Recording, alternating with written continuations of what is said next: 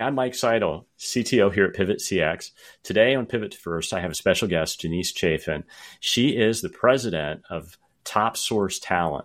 She's been a recruiter for IBM. She's been a recruiter for Motorola and then Lenovo, and really has just been a global leader in the whole talent acquisition world for a very long time. 11 years ago, she started her own company, and I'm really, really pleased to have anybody on our show that's been able to start their own company and keep it rolling for 11 years. That's quite an achievement. Thanks for joining us. Thank you. Thank you. I appreciate it, Mike. And it's nice to meet you again. I met Mike and David Bernstein at the TalentNet Live conference in Grapevine, Texas. We had a great conversation. So thank you for inviting me on your show. I started recruiting 35 years ago, I guess it is now. And started out as an agency recruiter, working for companies like IBM and Motorola. And then we had some kind of specialized, I guess we call it, contract recruiting is what we called it back then, where we spun off and a couple of people from our office and started working directly for these companies. And so I spent many years working as a contract recruiter for both IBM and for Motorola. And Motorola probably was my longest term contract. And then they started splitting their businesses off in 98, 99 timeframe. So I transitioned over to On Semiconductor and spent several years working for On Semiconductor, as a contractor. I always preferred contracting. But one of the areas was broadband that I supported On Semiconductor, and it went flat like in 2001. Right before 9/11. So I took my one and only full-time W-2 paid job with a company called Primarian that was a spinoff from some Intel execs that had left. And now it's TE Connectivity took over Primarian years ago. But anyway, so I worked for them for a while until 9/11 happened, and then their business went flat. So I kind of went back off on my own for a little while, went back to school and finished my degree in Spanish from Arizona State University, and I was brought back to On Semiconductor when they were picking back up again and finished with them. But I've been working as a contract recruiter for many years. But what happens is when Motorola split off a lot of their businesses, people were going in different directions. But I had started great relationships with these people, for many years. I had formed some great alliances, relationships with hiring managers and other TA people. We called it staffing back in the day. And HR and staffing that was it. And you didn't have the distinction between recruiters and sourcers like you do now. It was an all-in-one job. And so anyway, after forming a lot of great friendships and alliances, these people were now working for different companies and calling me and saying, "Hey, can you do some work for us?" And I'm like, "Well, I'm just one person." So I was trying to juggle like 3 different contracts, I remember, in 2010. And I somehow managed it, but I started bringing people in to help me do some of the sourcing work and whatnot. So in 2013, there was just so much work that I started hiring people and formed Top Source Talent. And that's how the whole idea of, I guess we were calling it a RAS company now, right? Recruitment as a Service. For a long time, we were called either staff augmentation or contract recruiters. And so all these new terms are coming up now over the last, 10, 11 years, I suppose it is. And so for a while, people were calling us, I know Lam Research called us an RPO, Intel called us staff augmentation. But then as a result of you guys suggesting recruitment as a service at the conference in Grapevine, I've introduced that then to a couple of my clients, and they're running with it. They love the idea of the distinction between recruitment as a service and RPO. And I have explained to my clients that our difference between what we do and RPO is RPO companies, from what I understand, are bringing the entire recruitment process to their company. I know that IBM Professional Services, for example, has taken over a big chunk of Intel's business. And so they've got these long 3-year contracts. So even if Intel wants to jump out of the game, they're going to have to pay out these big, huge 3-year contracts. They've got some pretty lofty fees that they're charging because they are a bigger company. There's a lot of them out there that do it. I think Ronstadt is one. Alex Mann Solutions. These are all big RPO companies. Korn Ferry has one. Mm-hmm. So for us, little companies, we're offering kind of similar services, but we're taking just a piece of that, the recruitment and the sourcing. We're not taking their whole entire TA, what would you call it, or operation, if you would, under our wings. So we're providing these recruitment as a service services for the recruitment and the sourcing, and also some contingent workforce we've done as well. But we're not, we're kind of scaling going in and while they need us, and then we go back out when they don't need us. And so, they give us a 90-day, window. Hey, we're going to roll you off in 90 days. Here's how it works. So they don't have these big 3-year contracts with us. So it's a lot more scalable. And so that's the thing that our clients like, is that we're scalable. They don't have to jump into big contracts and have these big payouts if they decide they don't need us, any longer. So that's kind of what's separating us, I guess, from the bigger. Well, Denise, we get to work with a lot of different companies that are in the recruitment industry and all kinds of different labels, but all the ones that are calling themselves recruitment as a service seem to be pretty exciting. It seems to be very different than what we've seen in the past. Yeah. And it seems to deliver a lot more value to the client than what we see with, a traditional RPO or traditional staffing or staff aug kind of company. Are your customers starting to see that as you present recruiting as a service as an option? They are. In fact, I use one client as a referral for another client. A lot of the companies that have contacted us over the last few years have been the semiconductor industry companies, either capital equipment or the chip manufacturers. So there has been a big, what would you call, expansion in that particular industry. Other industries that we have worked in that like our recruitment as a service or RAS format is the medical device community. They've kind of adopted that. It's interesting, but they kind of adopted that type of business probably back in 2008 is when we started working with Medtronic in this capacity. So it has caught on, but it actually caught on a long time ago. It's just now, like you said, it's just now has a name. And now has its own reputation, recruitment as a service, versus being tied in with maybe staff augmentation or RPO. So the flexibility that folks are liking, huh? Is that the deal? Huh? The flexibility is the biggest. The flexibility, the scalability, the fact also that we are working with recruiters that are here domestically. There's a lot of, I think, RPO companies now that are offshore, they call themselves. I think some companies like that because the recruiters for our big RPO companies that are offshore are able to work, around the clock. Plus, I'm sure there's a huge cost savings to some degree in that area. But we like to work with our recruiters who are here in the Americas. We do have some people in South America that are working with us.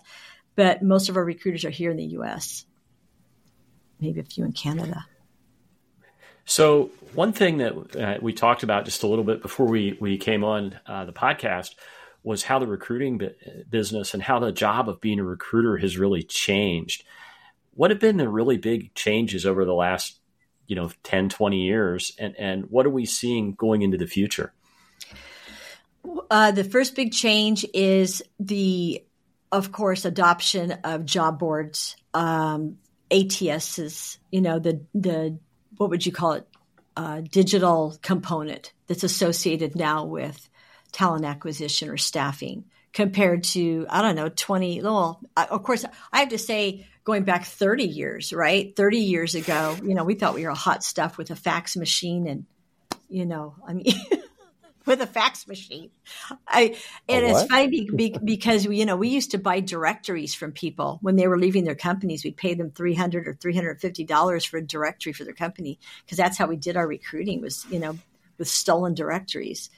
In fact, I was telling David the other day we used pseudonyms. My pseudonym was Lisa Bradley because I didn't want people to know who I really was when I was calling into their company, stealing people or attempting to.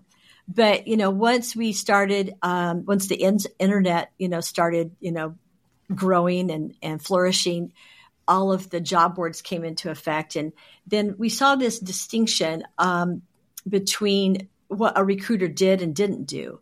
So once we had the adaptation of the ATSs and the job boards, all of a sudden now they're splitting a recruiter's role between recruiting and sourcing and coordination. Even coordination was, kind of something new that started back in the 90s, I think. People who were setting up interviews. It used to be we'd do all of our own interviewing, our own sourcing, our own recruiting, working what we called cradle to grave, right? And I don't know, do they use that term anymore? I don't know about that, but I've heard the phrase full stack recruiter a few times. Well, you're doing the whole thing from start to finish. And I think it's interesting you're bringing up that, really there's been a specialization, and it's not just sourcers and recruiters. There's also this coordinator role. And we've heard companies and had customers call those people candidate development representatives. So they're stealing a line out of the sales world where they're, instead of business development rep.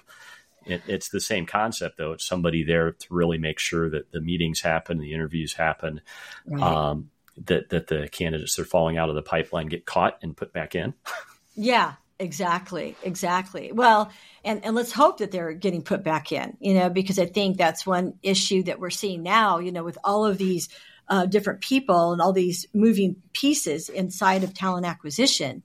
Are the candidates falling out, so it's good to hear that they're being put back in. But, now all of a sudden too, we're hearing this, adoption of AI, of course, into our world. And a lot of the recruiters are afraid, oh my gosh, I'm going to lose my job, or the sourcer, I'm going to lose my job to, an AI or a chat bot, that type of thing. And, with the other conversations I'm having and have had, some of the podcasts, because we have our own podcast, Talking TA with Top Source Talent. And so we started that a year ago. We've had some great conversations. I had Craig Fisher on. We talked about AI, and what AI can do and what it can't do in terms of a viable asset or liability to our industry, and what the upside to AI is and what it's going to be, what we see it's going to be. This is what we anticipate, I should say, and what the shortcomings are as we see them right now. But this is still a very human-centric business. People want people, still at some level, somewhere inside of the talent organization, hiring stream, whether it's at the very start, somebody reaching out to a candidate all the way up to onboarding them. There's got to be some human aspect to it. You can't just have chatbots doing the whole entire thing or AI generated, what would you call it? Services, right? So are you starting? Well, I've never heard of a bot. I've never heard of a bot successfully hiring anybody. Have you, David? Supporting the process, not doing not end-to-end full desk, right? Yeah, and I think that, Craig Fisher made a good point, when I was speaking to him about this. He said, AI will probably make our jobs more efficient, and what's it going to allow us to do? What kind of time is it going to free us up, for that candidate development or that relationship building, not just with candidates, but with the hiring managers, because, we're kind of the liaison. We're the matchmakers, they used to call us matchmakers, between hiring teams and the candidates, right? It's kind of like I've always used a comparison between the real estate market. You've got real estate agents, right, who are trying to find homes for buyers, right? Well, we kind of do the same thing. We're trying to find the right candidates for positions that are open for our clients. It's that, I guess, intuitive nurturing, if you would, between the two. You have to have a good relationship with your hiring team. I remember this hiring manager came into me one time and he says, okay, I need to hire this engineer, and here's the list of requirements that this person has to have, and had a whole laundry list of requirements.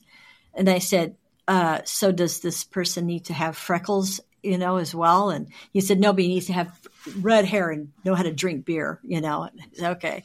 So, as using sarcasm, and I said, here's the thing, at the end of the day, if you have a good relationship and you and you are working as a business partner.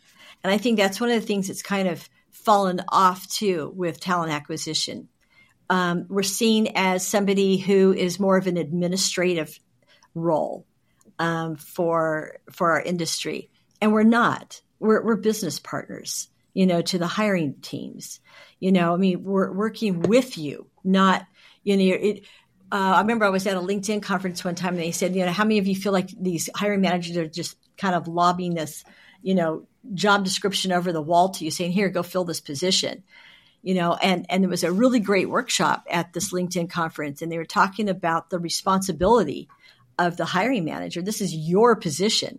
I'm here as your business partner to help you fill it. I'm not some administrative person. I'm a subject matter expert in what I do, as well as you are in what you do. So help me understand your organization. Help me understand, what your needs are, so that we can work together. Because that's really what our whole industry is designed to do, is to partner with hiring teams to get their positions filled. So in your business, as far as go ahead, David. No, I was in your business. Who goes first? As you're starting to think about then leveraging the technologies, because there's so much conversation right now about, is AI going to take my job, or is it going to make me better at what I do and free me up, make me better, a bunch of different kind of augmenting, right? Like a superpower. Or is it going to take away my job? Are you guys beginning to think about how you're going to incorporate that into your business? Yes, to some degree. Right now we're still waiting. There's a guy named Don Locke that I work with. He has a company called HireKey. He and Andrew Gardner. In fact, I did a podcast with Andrew Gardner a couple months ago. It's on our podcast library. And he talked about AI because they basically are brokers for the talent acquisition industry, and they broker the different tools out to companies. So whenever there's a new tool that comes out, I'm like contacting Don, asking him, hey, so what do you think of this tool?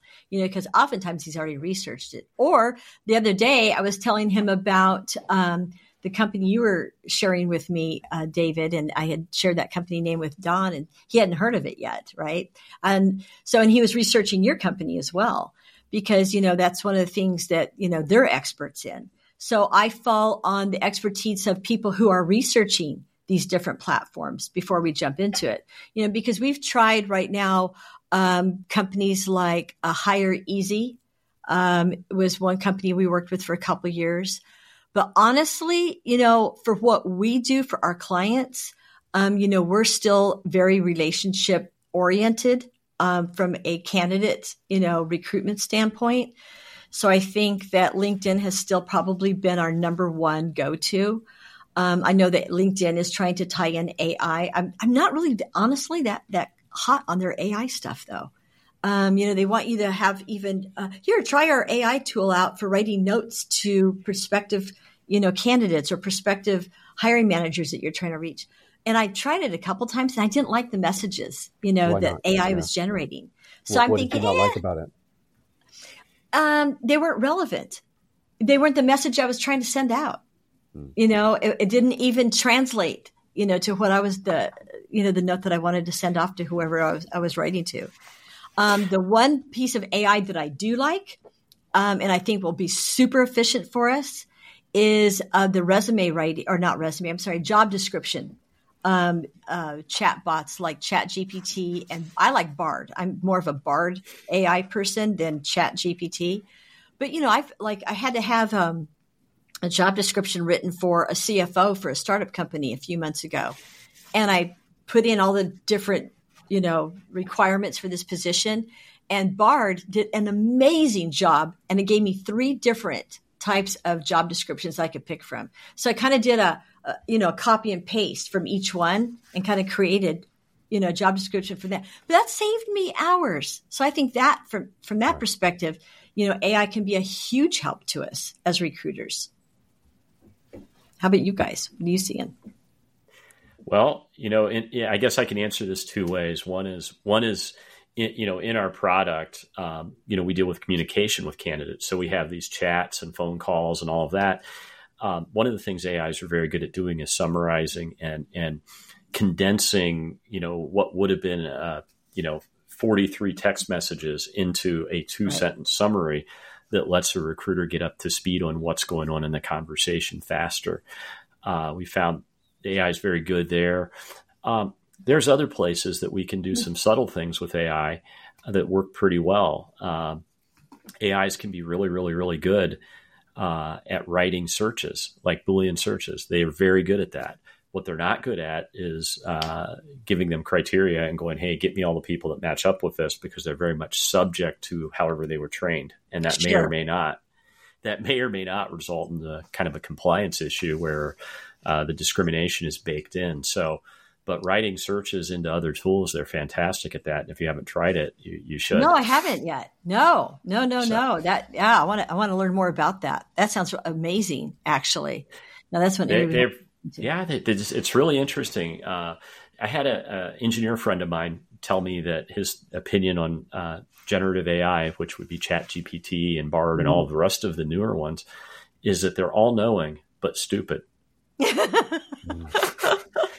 And I think he was kind of right, because if you look at a job description, that's something where if you read millions, if you ingest millions of job descriptions, you're going to know how to write a good one. You're just not going to know what you're really talking about. And it seems like that's what the AIs do. They write great job descriptions, well-formed English. And because job descriptions are just so functional, they do a great job. But when you look at persuasion and you look at that LinkedIn bot trying to write your sales outreach, it kind of struggles, doesn't it? Yeah, definitely. What about AI for resume writing? That's a thing. And if you're not seeing them yet, you're going to start seeing a lot of those being thrown at you. Maybe we should start one. No, I'm serious, because, we talked about, AI matching resumes to job descriptions, right? And I made the comment, there's so many people who don't know how to write a resume. Oh my gosh. Is that a bigger problem than not being able to write a good job description, or is it the same magnitude? I don't know. That's a good question. Maybe it's equal. I don't know. I cannot tell you how many resumes I've had to rewrite. Even if I've asked candidates, okay, you need to go and rewrite this, and you need to, build out your resume. You need to explain in more detail what you've been doing in the last 2 or 3 jobs, writing down what your accomplishments are. I cannot tell you how many people I've said, do not write an accomplishments resume. It's like, it won't be read. Okay. It'll just be tossed to the side. We want to know chronologically what you've been doing. Inside that chronological resume, build out what you've been doing with each position. But even still, you've got people who don't know how to, craft a proper sentence, right? Poor punctuation, poor grammar, typos. They just don't know how to explain their job well enough. So in that case, having an AI tool that can help write their resume would be fabulous. Yeah. So Grammarly is the beginnings, right? Have you tried the Grammarly tool? It's a beginnings of trying to help you write better, right? Not, punctuation, spelling. It learns your tone. So when it makes new suggestions, it will advise what you might want to say instead. Helps you kind of with run-on sentences, how to reorganize your words. There's a bunch of things that it's doing in an all-knowing kind of way, right? Because it's seen lots of writing over time. It's called Grammarly, right? Grammarly, yeah. Grammarly, it's that grammar checker that you can get as a browser plugin. It's most people use it just as a grammar checker, but they've added a generative AI that does writing, and it does surprisingly well for a lot of things. Huh. So all right. It's an example, right, of the emerging ways of how AI can be used to augment, right? So it doesn't start from scratch. I'm writing, but it then enhances, right, and saves me time because it goes back and proofreads for me and some of these other things. So this theme, I think, is what's going to be emerging. I was just reading a study. SHRM just did a quick survey, but according to their results, only about 20% of the HR departments right now are really engaged in trying to find the right places for AI in their function, right? So it's really nascent, really beginnings, right? We're going to be learning a lot over the next 2 years, especially on how this is going to be really effective and But right now, the hype cycle, everybody's, hearing all what it can do, and there's fear, right? Is it going to take my job, or is it going to make me better at what I do? I know. I think we live in a fear-based world, unfortunately. People. Well, I'll give you my fear. I'll give you my fear as the one person here who builds software.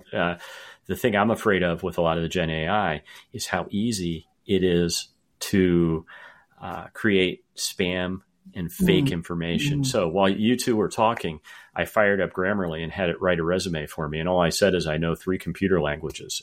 And it wrote a beautiful 5-page resume that's completely false. Wow. Yeah.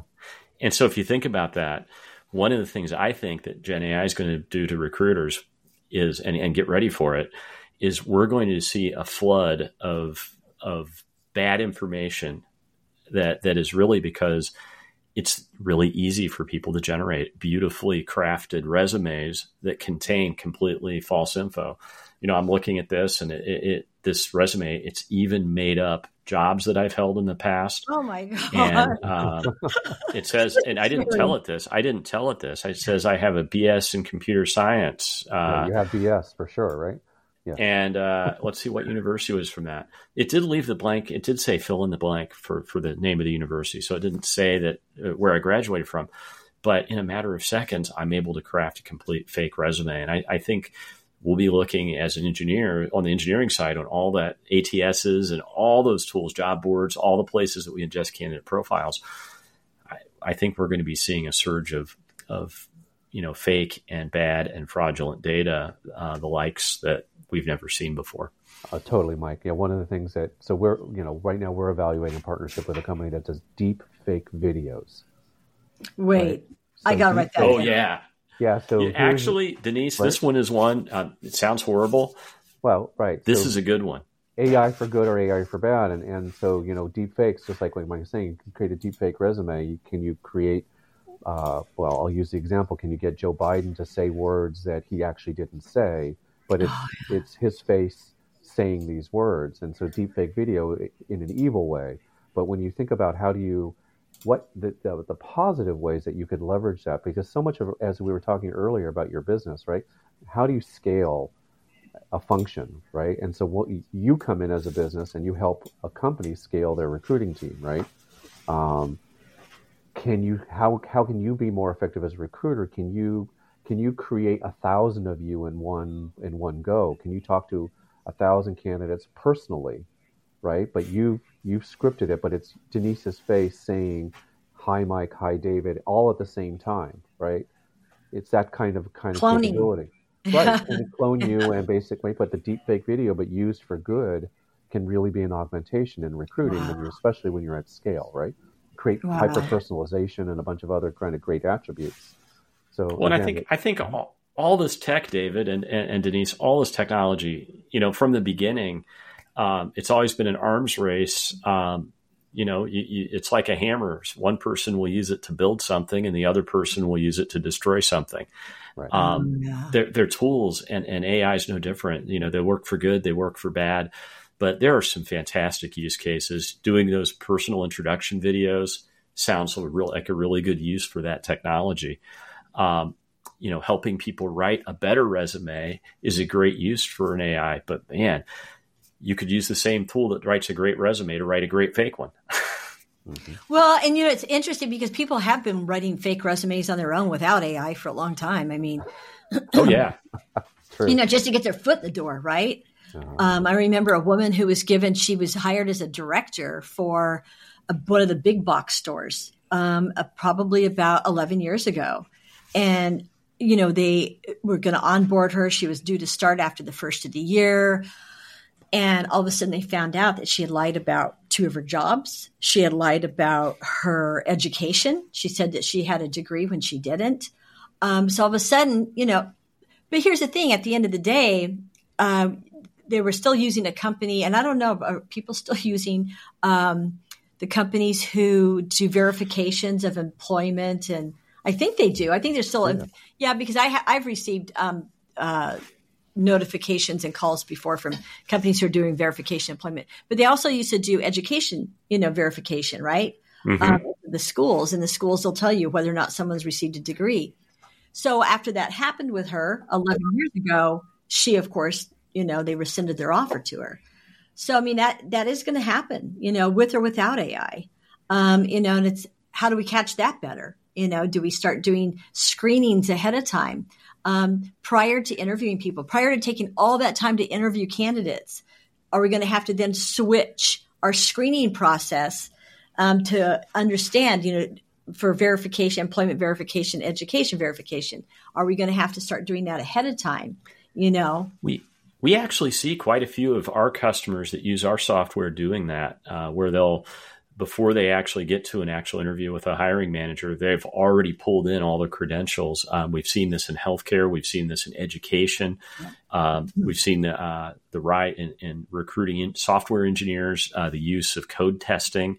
And it used to be that they'd interview people first. Now it's just, okay, you applied, we'll talk to you, answer some questions, code test, then interview. Right. And we see a lot of that because, it verifying that the person who's that you might hire actually is what they say they are is important now. And I think with the rise of AI and just how easy it is to fake data and fake resumes, fake transcripts, unfortunately for the job seeker, you're going to have to tolerate a little bit more skepticism from the recruiter and a little more skepticism from the employer because, well, it's just too easy to fake it. So you heard it here first, huh? So the rise of assessments as a result of AI, kind of to validate that the person is who they really say. So there you go. It's more of the rise of prove it. Right? Prove who you are. Yeah. And again, it's putting the cart in front of the horse, right? Versus on the back end, for verifications, right? Before you start onboarding somebody. So And, you were talking a while ago too, Mike, about, some compliance issues. So would you consider that then a compliance issue or, let's talk about a little bit about that because it's good to understand, from your perspective, Yeah. From the compliance side, and David, jump in on this because I think there's a lot to unpack when you talk about compliance and recruiting. So one, we have a lot of laws that are there that require and regulations and contracts that say that when you hire somebody, they must have these things. They must meet these requirements. Right. You can't, in some states, you can't serve alcohol, for example, if you are under 21. Right. We have a lot of things like that where you have to comply with those laws. So those are kind of things we don't think about a lot because they're so functional, but those are important. And then on the other side, we have discrimination. We have, all of the things. When I say compliance, everybody immediately thinks OFCCP, EEOC, and other kinds of diversity kinds of compliance. And all of those things are things where AIs can help and hurt. If you train an AI with a lot of, if I go to a company and go, we're going to train this AI on your workforce and we're going to use it to match to the best employees possible. If that workforce just happens to be all old white men, the AI is going to conclude that good employees probably have the attributes that your employees have, and it's going to be biased. So we run into those problems. Then on the other side, on the entry point, those hard requirement kinds of things, people try to game those because they want to get the job. The classic is, if we go back to World War II, it was people that were 14 and 15 wanting to join the Army and lying to the recruiters about it. Wow. It works all of those ways, if that makes any sense. It does. And you were talking about discrimination, and AI not having the ability at this point in time to identify discrimination or bias, right? So how is that going to be corrected, and is that going to be then one of those functions where you're going to need to bring a person in, a real human, to kind of be that intermediary then between what AI is doing and not doing. Right. So some states have even begun to implement laws to try to put guardrails around this. New York, for example, has I believe it's called New York NY 144. But anyway, puts a burden on employers to kind of make sure that the AI that they're using that may guide employment decisions, right? Consideration, right? If you're going to have a machine algorithms be involved in these decisions, then how do you know it's bias free, right? So they put the burden on employers to make sure that they're using tools that don't have inherent bias in it, which is how do you validate that, right? So it creates the rise of an industry to go in and be these auditors to kind of check things out. But it's nascent. And again, that same SHRM survey I was referring to called out that 75. So while only about 20% of organizations are beginning to find the right way to implement AI, 75% have no policies or guidelines yet. They're not even thinking about it, right? So yeah, it's really early days, right? So well, it is. I think Go ahead. I think Wild West is the right description of what's going on in AI right now. It is. That's interesting. I heard somebody else use that term. And the fact that just AI in general, like if, what was it, 60 Minutes, I think we saw it on, where, and then Fareed Zakaria on Sunday morning has that show GPS, and he had on a couple of weeks ago, or maybe it was a week ago, Bill Gates talking about AI. He also had the president, and so did 60 Minutes, the president of Google, and the guy who they call him the godfather of AI. What's his name? Talking about, hey, we're just at the beginning. They were talking about the Wild West idea as well, and how, there is still so much to do to put, like you said, guardrails and safeguards up for AI to keep it safe. I mean, just from a cybersecurity standpoint, keeping it safe. And so they're working on that piece of it. And then, there's all these other areas that we're going to have to be watching out for. In the meantime, we're going to try to assess these tools as recruiters, right? And as like you guys will too. We're all going to be trying to assess these tools and see what's going to work best for us, what really is going to be an effective tool for us to use as recruiters, or is it going to be more harm than good? But here's the other piece of it. I think these software companies that are going to develop AI tools need to have a really open mind about what kind of contracts they're going to sell to their customers. These companies, a lot of them I know, seek out Hire Easy, Find'em AI. Who are the others that I'm thinking of? They want you to sign year-long contracts, or even LinkedIn. You have to sign year-long contracts with them. So what if you get in there and 3 months later, this is like not working at all for me. Here's this problem, that problem. Yeah, sure, maybe it does one or two things, that we want it to do, but we're running into more issues and it's creating more work for us on this end than we are expecting. So since we're going to be flooded, we're already seeing it. We're being flooded with new software to assess and to try out and see what's going to work best for us. These companies really need to give us a break, I think, and let us work on these new platforms and programs, 3 months at a time. Give us 60 days, give us 90 days, and let us try it out. This trying it out for 1 week. Zoom Info contacted me and said, "Oh, here, I'm going to give you this tool to use for 4 or 5 days." I said, "That's not enough time." I mean, this was before Christmas. I said, first of all, everything's slowing down. You need to be trying to sell your tool when we're really busy, but you need to give us like 30 days to try out your tool before you try to sell it to us, So I see problems with that right away because, we're being flooded with all these invitations to try out these tools.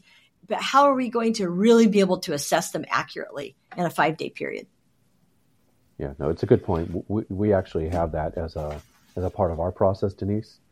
So it's kind of I'll validate for you that actually is a very helpful approach. We offer our customers up to 3 months of a trial period to experiment and see, because it's one thing to kind of see it on paper and see it in the demo. It's another thing to put your hands on it and understand the ripples and the effects as you're kind of pointing out, right? Yeah. Well, and here the thing is too is are there sites we can go to yet that where there is a what would you call it? A survey, a running survey of the tools and what everybody thinks about them, from small companies to big companies. So we can kind of see, get the opinions of others without just a bunch of LinkedIn posts coming in all the time, right? Yeah, well, there's services like G2 and others. I know you mentioned Craig earlier. Craig has a cool tools list that he publishes in conjunction with his Hiring Humans book. So he has a quarterly update he does to his cool tools but again, that's kind of like an industry favor he's doing, right? In G2, you pay, right? It's a paid review site, so it's kind of like Yelp for software. But it's all of this. But we need that, right? Yeah. Yeah, but we're going to need that type of assessment tools, just so we understand. Go ahead, Denise. I love reviews and third-party validation. But one of the things about software that is really different is it's one of the few things, especially web-based software, it's so easy to try it out for yourself. And it amazes me how many companies make it hard to try. I know. Hard to see what's in the box. And sometimes it's by having like a 1 week trial. Well, how can I use this in a complicated business process in 1 week? Then there's the other end of the spectrum that's like, well, we only will do this if you sign a 1-year contract. And it really is something where I think it's important for companies to be able to try things out and to make sure that they're able to do what they need to get done with it and that there is a benefit for them. That said, it's tough because as a software company, we got to make our money eventually somewhere. Right. Exactly. But I mean, if you're proud of your software, you're proud of your tool, and you feel confident that company is going to come back or person is going to come back and say, oh yeah, this works fabulously. I think that, you have to have a little trust and confidence in your own product, and be able to say, okay, we have to even if it's for 30 days, we have to let these people try this out, even if it's for a month, so that not only are they going to be convinced, but then they're going to tell somebody else, hey, this company will let you try it out for 30 days instead of just 5 days, So there's going to be, I think, a run on with that as well. Because in 35 years of recruiting, I have never seen so many new companies just, surging forward, to try to sell tools, especially now with AI. Everything's AI oriented. And we have this with AI. We have that with AI. So it's like, all right. And we're all dizzy, going, which one do I try? It's like too many, like a woman in a shoe store. Too many black shoes. Which one? I'll just buy them all, but you can't, because, hey, well, at least the shoe stores have a 30-day refund, they'll let you, as long as you haven't walked outside in them. But it's just amazing to me. Another tool that we use, and Jerry Crispin and I had a conversation about a month or so ago. In fact, I was just editing my podcast with him last night, and he brought up, or I think one of us brought up, the tool that's called Hire. Oh gosh, it's a tool that does the digital interviews. I'm good, not going to HireVue. Yes, HireVue. So that was a great tool. And I remember working on that tool with one of our customers. I don't know what kind of, upgrades they've had, but, it was like, 10 or so years ago that we were using that tool. And tools like that, I think, are going to be also effective. I don't know how much AI is going to tie into it. And do we need AI in everything that we do? I mean, that's the other piece of it. We've been working really well without AI for many, many years. How much AI-oriented software do we really need versus a tool like HireVue that's just going to help us? For example, if we're working with a client who said, okay, we need to hire 30 assemblers, or we need to hire 30 manufacturing engineers or 30 technicians. If we had HireVue and we could set that up and help us to, fast forward the whole interviewing process for that many people with the same skills, that kind of tool is super effective. And that doesn't have AI, or didn't have AI tied to it. I don't know if it does now. But, those types of programs are effective as well to help us as recruiters to advance what we're doing and to be more efficient to our clients. So I don't think everything has to have AI tied to it. Yeah, that's just my opinion. So the use cases are emerging, right?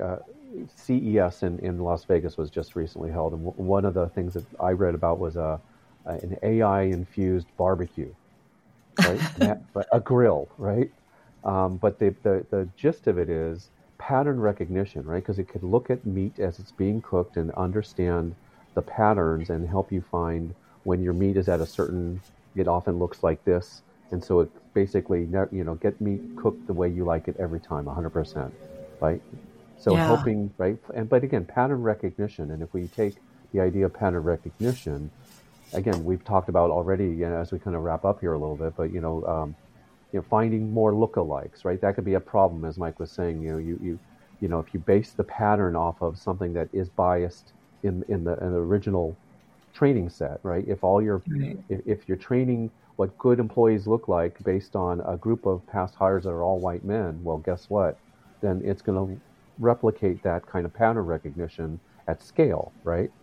So again, this is kind of the two-sided thing that we're right. We're all right. Wild West, very early beginnings. It's interesting times to be recruiting it, but back to what you're saying, such a human-centric business. Right? It is. Some relationships are what matter. Machines don't do the hiring, right? And so, it's fun to be on the front edge of this, right? As we begin. Yeah, and I don't think people need to be worried about their jobs. I mean, I remember during the dot-com period, people were worried about their jobs. During Y2K, people were worried about their jobs. After 9/11, in 2008 with the real estate market. I mean, everyone's like, my job. But as some jobs go away, other new jobs will surface, right? So I've never seen that there's a shortage of positions or jobs or career opportunities for people. I know one of my recruiters who is studying to be a psychologist, because he goes, my job as a recruiter is great. He said, but it's made me think I want to go beyond recruiting now and do something more on the HR side with psychology. So many other opportunities are going to open up for people, in and around the recruiting sphere, if you would, HR or organizational development or talent management. There's other avenues that people can go into. So instead of being fearful about their job, just keep your mind and eyes open for what other opportunities might pop up, right? So I think that's absolutely. One thing. And I think the AI is going to do what technology has always done. It's going to take some things and make them very easy to do so that we have time to focus on things that are more difficult and important.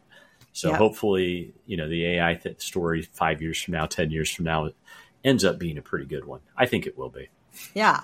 In the meantime, I think that as recruiters, we need to probably develop two things. One, a community for ourselves somehow, and unless there's one already, and we all need to. I need to jump on board to help assess all these tools as they're coming in as recruiters to see what's working best for each different, recruiting team, depending on what they're working on, because different industries have different needs. Also, we need to look at what we need from AI and make that very vocal. I think that, again, finding an AI tool that's going to help write resumes. Okay, so I don't know that ChatGPT and BART is going to do it right now, but that's something to focus on. So what do we need AI to do? We need to be vocal about that. And then also we need to share with each other what's working, what's not working, so that we can help the companies that are developing that software to move forward with their programs. And those that are going to fall away, they just fall away, but anyway, that's my 2 cents. So we've kind of come to the end, and we always ask our guests 2 questions. And I always tell people that there's no right or wrong answer, but you can get them completely wrong. So the first question is, what book has had the biggest impact on your business life? Oh my gosh, on my business life. Oh my gosh, I gotta think about this. Let me get my Audible out here, because I've been reading some really great books here lately. I have my little library here. There is, here's a good one that has had a huge impact recently. It's called Never Split the Difference by Chris Voss. What did you like about that? That book is about negotiating. This guy was a hostage negotiator. And he talks about negotiating. And as a business owner, I do a lot of negotiating, right? I read this book twice. And so I guess, another one I think that's really good that I just read. Oh, The Power of Positive Thinking, of course, has always been a good one. I've read that one numerous times. And then there was another one. There's another book called How to Talk to Anyone. And so those were some great books I've read recently. But I think the one that I was telling you about, what I think the title is, but that one's probably my fave. And like I said, I read it twice.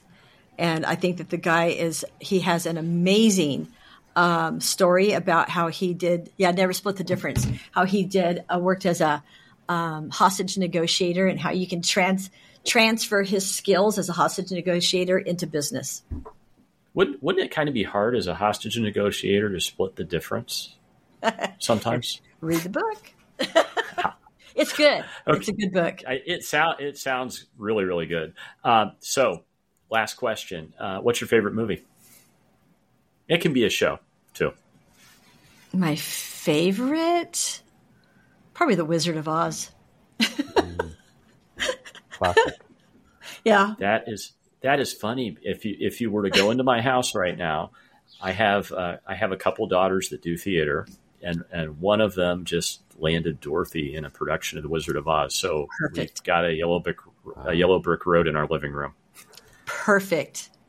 Yeah, my mom said I used to try to take Dorothy out from behind the television set when I was a little kid. But I probably have seen that movie more than any other movie in my life. So I guess that's why I say it's my favorite. Plus, I love the whole, thing with the Scarecrow and the Tin Man and, their quest for a brain and a heart and courage. So, it's just a good story.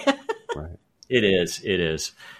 It's an all-time great. So it is. Denise, thank you so much for joining us. Thank you for having me. Since you do have your own podcast, where can people find your podcast? TopSourceTalentLLC.com/podcast is all our right. Thanks so much for joining us. And for David. All right, David. And for David and I, thanks so much for coming and joining us, and have a great afternoon. Hey, you too. Thank you. Bye.